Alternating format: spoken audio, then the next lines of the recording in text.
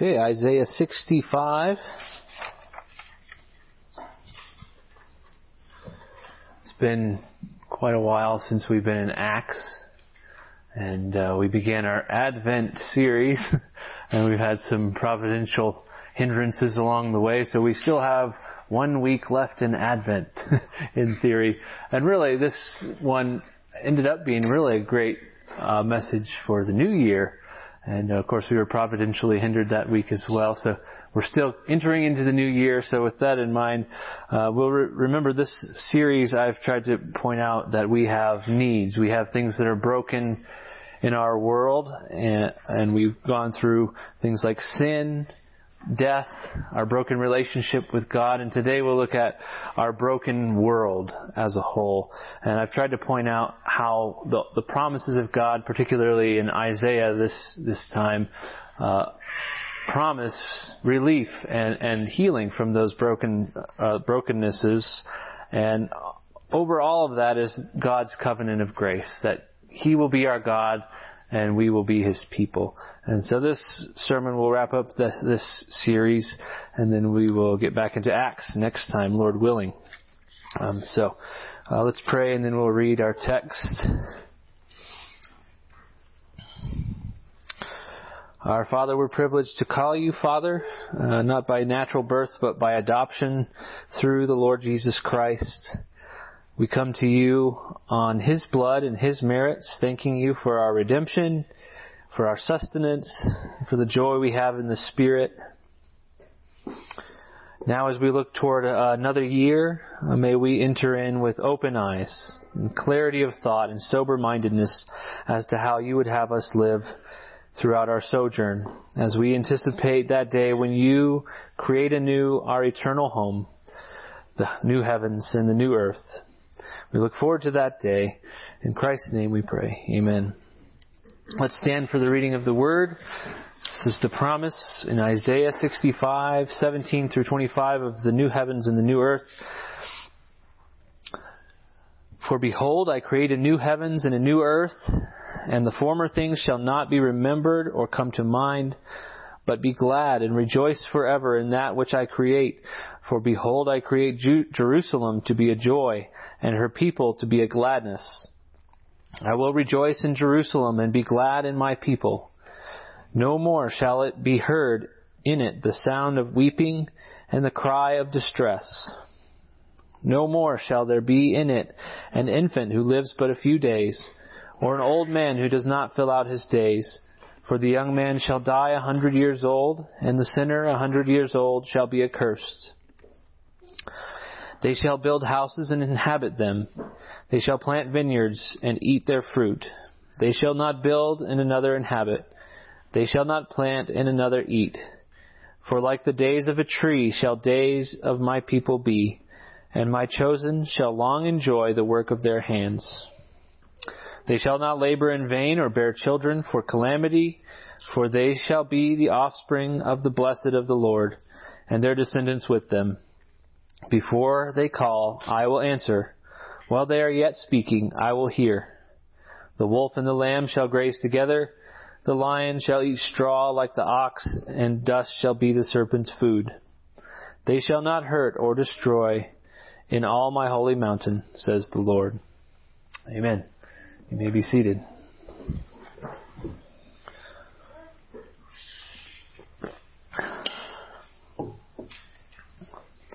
So imagine you've been stuck in a cave, a deep, dark cave for many days or even months or years. And there's a pervasive sulfur stench in the cave.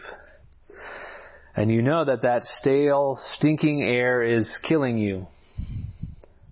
And as you wander around in the darkness, one day you catch a whiff of sweet, fresh air. It's only a whiff, but it's there and it's consistent.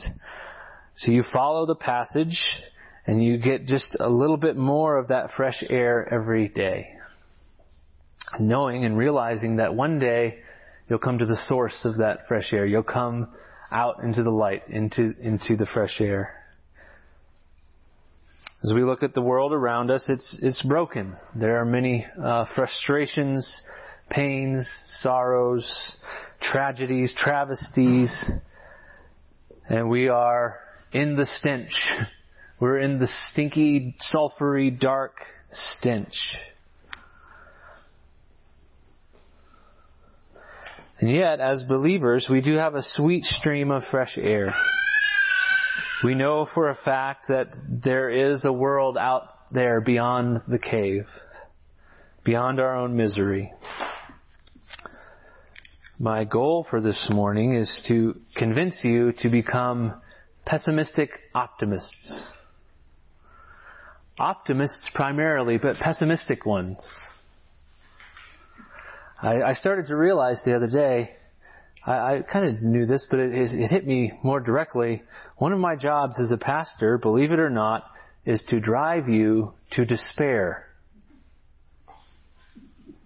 I want you to despair utterly of all worldly hope. You can't do it. We can't do it. Humanity can't do it. It's hopeless. We will never fix this world. We will never make ourselves smell pretty. It's over. So just give up. On the other side of that coin, I also have the pleasure of pointing you to the hope of that stream of fresh air that comes from outside the cave. And when we finally give up on those worldly hopes, we begin to smell the fresh air of a true hope, of a genuine hope. We put aside all those false hopes that keep disappointing us, and we take up the genuine article. And I'm stealing the premise from of this message directly from Martin Lloyd-Jones, and he put it this way: the gospel is very much more pessimistic in one sense than the profoundest human pessimist. So think of the most pessimistic person you know. The gospel is more pessimistic. Then he says, on the other hand, it is infinitely more optimistic than the highest and brightest optimism of men. I'll read that again. The gospel is very much more pessimistic in one sense than the profoundest human pessimist. On the other hand, it is more infinitely optimistic than the highest and brightest optimism of men. So by the end of this message, I hope we'll be one step closer to becoming pessimistic optimists. People who have utterly, completely despaired of all hope, all worldly hope, but rejoice and thrive in the fresh air of new creation hope. So we'll begin by looking at our need, as it has been the custom for this Advent sermon. Need, promise, and fulfillment. So the need is to see our estate, to plainly see the condition that we're in.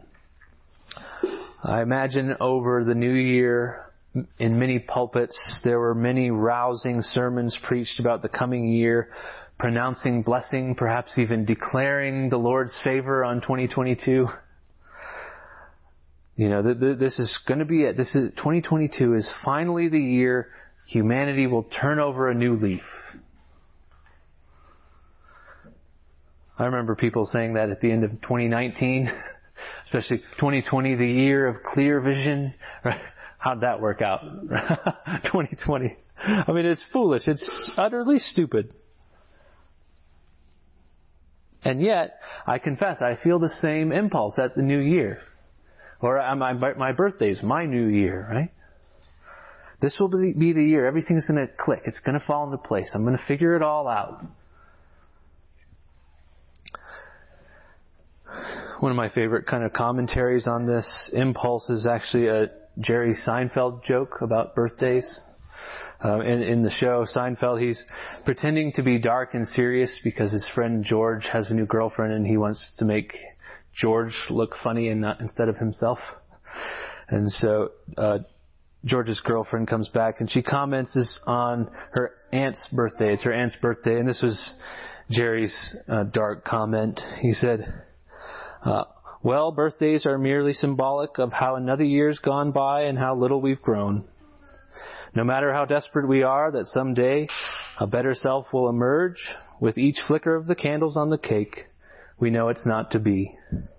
That for the rest of our sad, wretched, pathetic lives, This is who we are to the bitter end. Inevitably, irrevocably, happy birthday, no such thing.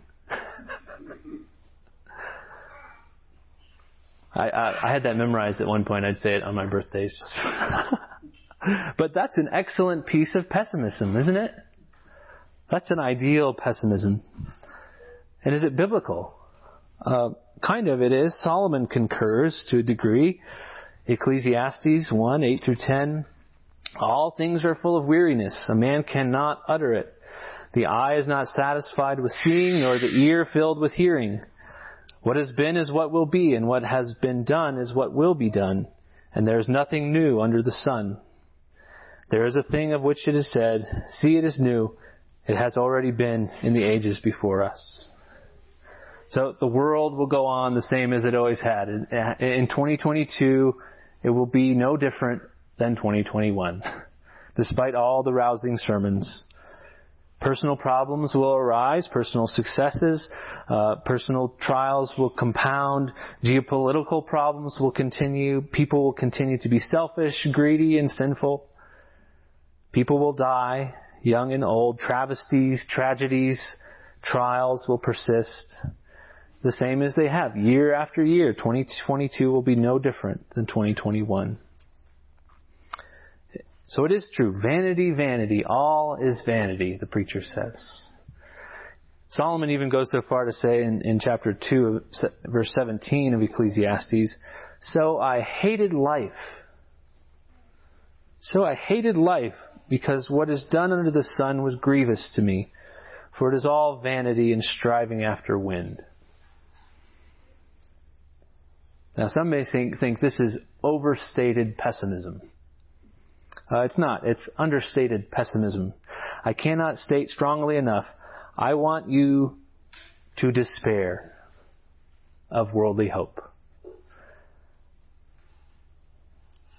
Paul said it plainly enough in Romans 8, for the whole creation was subjected to futility, and hope that is seen is not hope.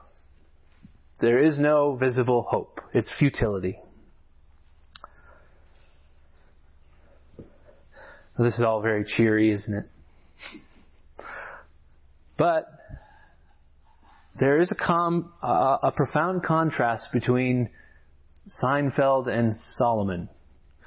There's a sentence I never thought I'd say in a sermon. Solomon has an escape clause of sorts, a sniff of fresh air. He says, it's all vanity under the sun. That's the phrase that's used throughout Ecclesiastes, right? It's all vanity under the sun. In Ecclesiastes, he uses this phrase, and it is referring to the world apart from God, apart from God's design. Just here on earth, it's all pointless. Nothing has value in and of itself apart from God. So that little wisp of fresh air leads us to ask, there must be something beyond the stinky, sulfury cave that we live in.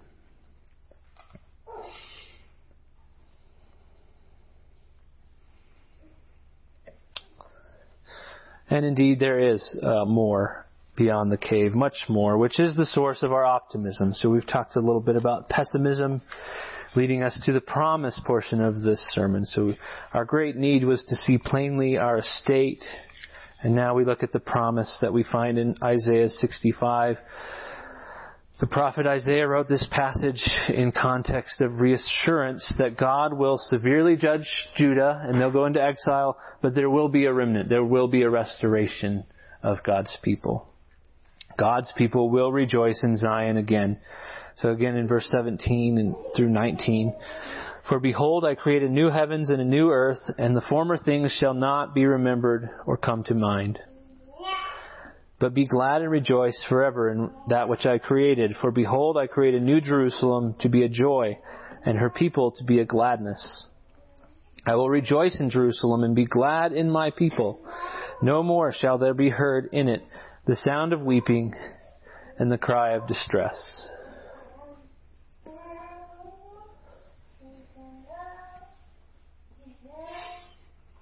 This announcement of future light is fresh air. It's optimism unparalleled by the greatest optimists in the world. We're the greatest optimists in the world. Worldly optimists. I think of an example. We've been watching Star Trek, Next Generation. I think this is the perfect example of worldly optimism. The show it takes place in the 24th century, and at this point in history, Earth has supposedly eradicated poverty, war, hatred. It's all gone in the 25th century. So we have 500 years to get it together. 24th century. Earth has become this mature human society. And then the crew of the ship, the Starship Enterprise, flies around the galaxy, basically spreading the humanistic ideal everywhere. There's this kind of implied utopian optimism that one day all the races of the galaxy will achieve a sort of peace and prosperity that humanity has achieved. But really, there's no explanation of greater purpose behind all this. There's no foundation for the meaning of goodness and truth. There's no higher calling other than kind of libertarian free will and the success of the human species. But we're still left with the feeling, vanity, vanity, all is vanity. Why would anyone care to accomplish such a thing? And it's funny to me, there's a space race of sorts going on right now, these endeavors that we're observing, that has similar overtones. We see the evil in the world, we see the misery, we see the danger that the globe is in, couched in strange ideas many times.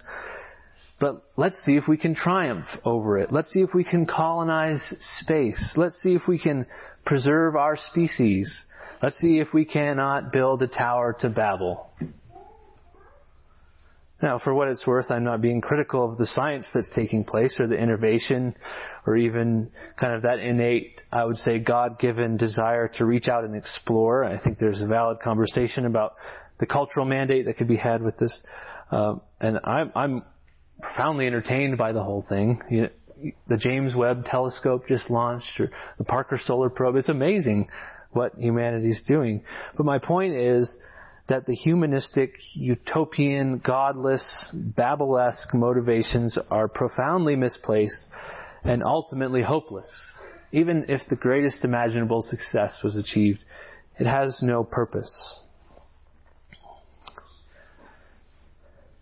And our impulse for human accomplishment is arrogant. It was, first, we'll fix our own planet. Then let's see if we can spread humanity across the galaxy. We will heal the universe. Which is in contrast to what God promises here. I will remake the cosmos. See the contrast? We will heal the universe. I will remake the cosmos. Human worldly optimism is very pale optimism. But God says, behold, I will create a new heaven and a new earth. So you see what Lloyd Jones is saying there. He says the gospel is more pessimistic than the most profound pessimist. But God's optimism, the new heavens and the new earth, is a bright and shining optimism beyond human imagination. Now, it's difficult to say exactly what the new heavens and the new earth will be like. On the one hand, on the extreme, some might suggest that God will kind of just shake the Etch-a-Sketch and start over. On the other extreme, some might suggest that humanity and the gospel will progress to the point where we'll finally fulfill what we were supposed to fulfill in Eden, and God will kind of refurbish the creation in that way. I think it will be somewhere in between those two things. I think there will be a major cataclysmic destruction of what we know and see of this world and this universe, but it will be reborn. The same heaven and earth that we have, renewed and glorified. John says in Revelation 21 that the first heaven and the first earth passed away. So Christ's resurrection, death and resurrection, and our death and resurrection is kind of the pattern, I think, that we should expect for creation. Paul says that our bodies must pass away. When they die, they go into the ground as a seed, but they are raised a new and glorious body. It's still our body, but it's raised new and glorious. And it seems like that's what's going to happen with creation as well. That this present world will undergo some kind of death and resurrection. Still the same, but renewed and glorified. Dennis Johnson described it in this way. He said, how to describe the new heavens and the new earth? To describe the coming cosmos negatively, we can say that miseries that now cause such damage and distress will be gone. No mourning, pain, death. No remnant of curse will remain. It is more challenging to portray positively what a world purged of wickedness and woe will be. Prophets and apostles strain language to its limits to offer glimpses of glorious realities beyond our experience. We can say that Jesus' resurrection is the first fruits of the consummated new creation, so his glorious risen body foreshadows the resurrection awaiting his people. After he arose, he could eat and be touched, so the materiality of his body leads us to expect that the landscape painted in the book of Revelation, the tree of life's curative leaves and the ceaseless fruit, for instance, is not wholly symbolic. At least we can say that our ultimate home is not ethereal and immaterial, but a robust reaffirmation of the Creator's original design. For he promised the first heaven and the first earth, pronounced the first heaven and the first earth very good. I like how he put that. At least we can say our ultimate home is not ethereal and immaterial, but a robust reaffirmation of the Creator's original design. That sounds good. We could say that. That's optimistic. This is the great promise that all the misery of this life will pass away and that the whole creation will be made new. And that's a breath of fresh air to us in a dark cave. And it is a promise that as with all the promises of God, finds its fulfillment in Jesus. So that's the final point here, is fulfillment, and that Christ initiated the new creation. The fulfillment is in Christ, that he has already initiated the new creation. So the question is, with all the talk of pessimism and the future hope, can we thrive now in this season of our exile? What does all this mean for our present life? I mean, do we just kind of wait for Jesus to come back and moan and groan in agony until he gets here? Do we crumple up on the floor of the cave and just cry out? Maybe sometimes we do, but as a general rule, we don't. My brother was a happy kid as a little guy, like my kid's age. But he would sometimes get disappointed, and he would be very expressive about that. He would slump his shoulders and hang his head like this. My dad would always start to sing that song, "Hang Your Head, Tom Dooley." Looking back, I don't know what Brandon thought of that. But is that how we should live out the rest of our earthly existence? Kind of Tom Dooley's, just waiting for Jesus to come back, head and shoulders drooping. This life and this world are pathetic and godless. For the rest of our sad, wretched, pathetic lives, this is who we are to the bitter end. Just slump to the floor of the cave and moan and complain. Of course, this is not what we're supposed to do. Just because there's no worldly hope at all does not mean there is no hope in this world. The Lord Jesus entered into this mess of a world. He broke into the futility and gave us life and a purpose. For Christians, life in this world is a time of exile. It's a time of wilderness crossing. And if we turn this land of exile into our homeland, then we are in real danger. Nevertheless, we should thrive in our exile, enjoying the blessedness of being God's people with gratitude for a great many blessings. So we live with joy in this life because we have hope. So I have 4 points of optimistic joy. here, which are kind of beacons of light or breaths of fresh air in the stale darkness of this world. And they're brief, and then we'll conclude. So the first is the fact that the new creation is already underway. It's already started. The new creation has started. It's been inaugurated in the Lord Jesus. He's already made his way to the exit, out of the stale, smelly, dark cave. He's departed the land of exile. He's returned to the homeland. Jesus is already there. So the new creation has already started. Listen to how Jesus describes himself. He says in Revelation 3:14, to the angel of the church of Laodicea write the words of the Amen, the faithful and true witness, the beginning of God's creation. That's how he describes himself. The beginning of God's creation. This is not about the beginning of this creation. This is the beginning of the new creation. It's started. It's underway. He is the beginning of the new creation. Just like when Paul describes Jesus in Colossians as the beginning, the firstborn from the dead. Also, in one very real sense, we have passed into glory with him.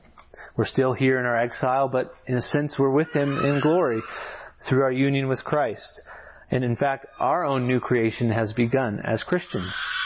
Regeneration, the new man, is the beginning of recreation, of the new creation. So even in us, the new creation has already begun. We are not physically made new yet. We still live in this broken world, but we are united with Christ. And so spiritually, we're raised to newness of life, and even we share in his ascension glory right now in heaven. That's what Colossians says. He says, for you have died, and your life is hidden with Christ in God.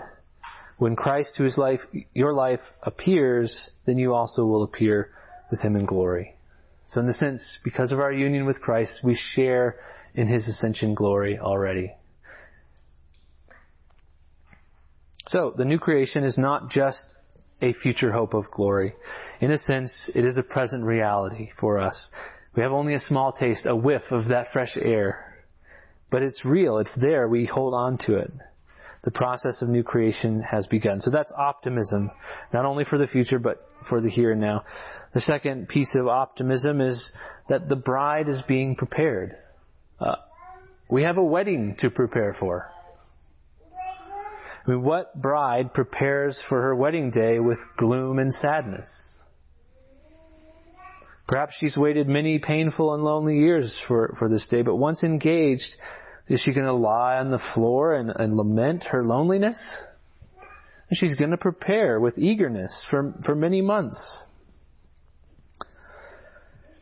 So it is our privilege to be prepared for our marriage to Jesus Christ as the church, to be purified and cleansed and sanctified, to be adorned for that great day. Revelation 21, 1 and 2. And I saw a new heaven and a new earth, for the first heaven and the first earth had passed away. The sea was no more. And I saw the holy city, New Jerusalem, coming down out of heaven from God, prepared as a bride, adorned for her husband. This process of sanctification gives purpose to the toils and trials of this life. You realize that's what toils and trials are doing, is preparing the bride of Christ for Christ. They're producing for us steadfastness, which when it has its full effect has made us perfect and complete, lacking in nothing. They produce endurance, which in turn produces character, which in turn produces hope. And hope does not put us to shame. They are preparing for us an eternal weight of glory. So we live this exile life not as condemned lost men, but as a bride being prepared for the wedding day. That's optimism. That's optimism for today. The third is that our commission keeps our hands busy while we wait.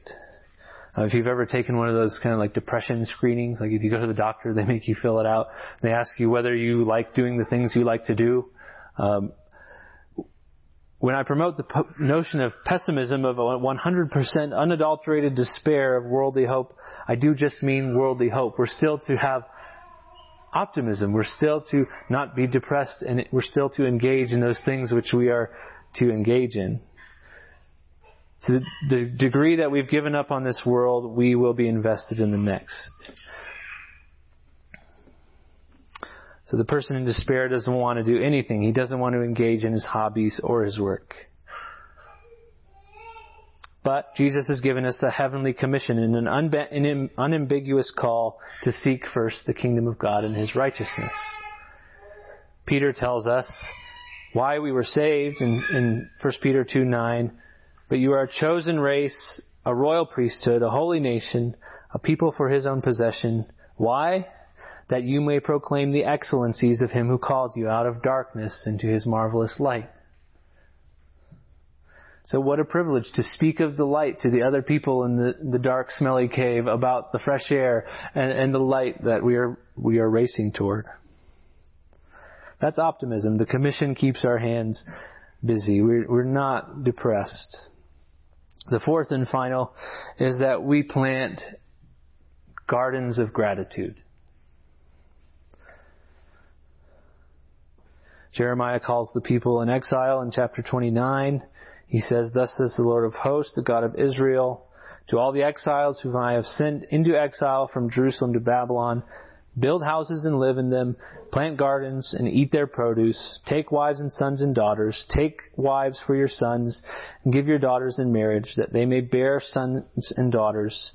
Multiply there and do not decrease, but seek the welfare of the city where I have sent you into exile, and pray to the Lord on its behalf for its welfare, that you may find your welfare." Build houses, take wives, have children. Our despair of worldly hope does not mean we cannot enjoy the pleasures of this life. We don't have to become ascetics. I think this week I crossed the 800 conversations mark at Ligonier that I've had. Probably one of my favorites was this lady wrote in and asked me whether she could knit and bake to the glory of God. That was just a great question. Can I knit and bake to the glory of God? And we kind of wonder that too sometimes. Like if I'm not doing spiritual work, I'm self-indulgent, I feel guilty. Can I knit and bake to the glory of God? If we're really truly freed from our hope being in the pleasures of this world, we begin to see the good things of this world as gifts from God during our exile. We build our homes, we plant our gardens in the land of exile, not because we've begun to think it's our true home, but because we are resting content in the goodness and graciousness of our Father as we await the homecoming. So, of course, I said, yes, you can knit and bake to the glory of God. And she wanted to know how. And I said, well, just enjoy it. When we gave our kids presents on Christmas, we do ours in the evening. And it really, for parents, it's the greatest joy to watch the kids enjoy their gifts, right? Levi started to dance and to smile when one of his toys played music. That's a joy to the parents who gave him that gift. Or Cohen immediately jumped into building Lego sets. Zoe puts her earrings in her new earring holder. Abel's walking around with his new goggles around the house with the stickers still on the lenses. They're having fun. They enjoy their gifts. Doesn't that give us delight as parents? Does it not give God delight as we enjoy His good gifts? So that's how we can enjoy knitting and baking to the glory of God. As we await our homecoming, realizing this is not our permanent home, but we don't have to sit here and wallow in permanent lament. We plant gardens of gratitude because we have been richly blessed. That's optimism for this life. Now one day the buds of new creation will come to full blossom and bear fruit, and the initiation of the new creation will turn to consummation. The already will swallow the not yet. It'll finally be done and will be in fullness of the glory of the new creation. So Revelation 21, 1 through 4 is the great passage on the fulfillment of this prophecy. John says, "Then I saw a new heaven and a new earth, for the first heaven and the first earth had passed away, and the sea was no more. And I saw the holy city, the new Jerusalem, coming down out of heaven from God, prepared as a bride, adorned for her husband. And I saw a loud voice from the throne saying, 'Behold, the dwelling place of God is with man. He will dwell with them, and they will be His people, and God Himself will be with them as their God. He will wipe away every tear from their eyes, and death shall be no more. Neither shall there be mourning, nor crying, nor pain any more, for the former things have passed away. This passage ties together all the themes from the Advent series. We've covered God's promises as it relates to sin, to death, our separation from God, and our broken world, and all of it is done away with forever in the new heavens and the new earth. The holy bride is prepared and adorned for her husband. The church, purified and sinless, glorified, beautiful, saved to sin no more. That's optimism. Death and mourning and crying, former things have passed away. Isaiah 65:17. The former things shall not be remembered or come to mind. This doesn't mean necessarily that we won't remember our past lives. It means that death and tragedy and sin and sorrow and the miseries of this life will be done away with forever. And then the pinnacle of the glory of this new heavens and new earth is in verse 3 of Revelation 21. I heard a loud voice from the throne saying, "Behold, the dwelling place of God is with man. And he will dwell with them, and they will be his people, and God himself will be their God." There's that overarching covenant promise from Genesis to Revelation.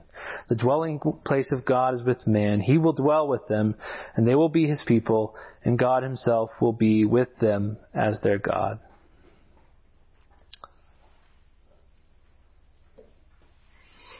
That's the covenant promise. God's people have been following that stream of fresh air for millennia, since Abraham, since Eve.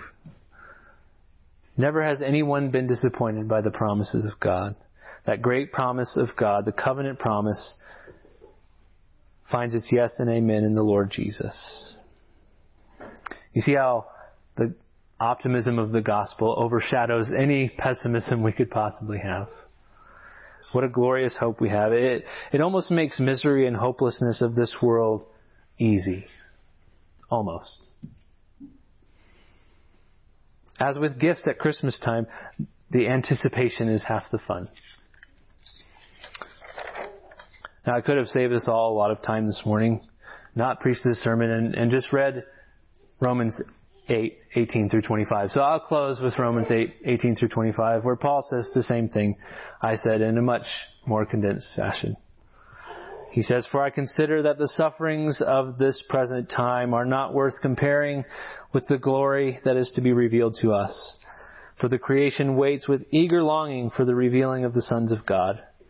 For the creation was subjected to futility, not willingly, but because of him who subjected it, in hope that the creation itself will be set free from its bondage to corruption and obtain the freedom of the glory of the children of God.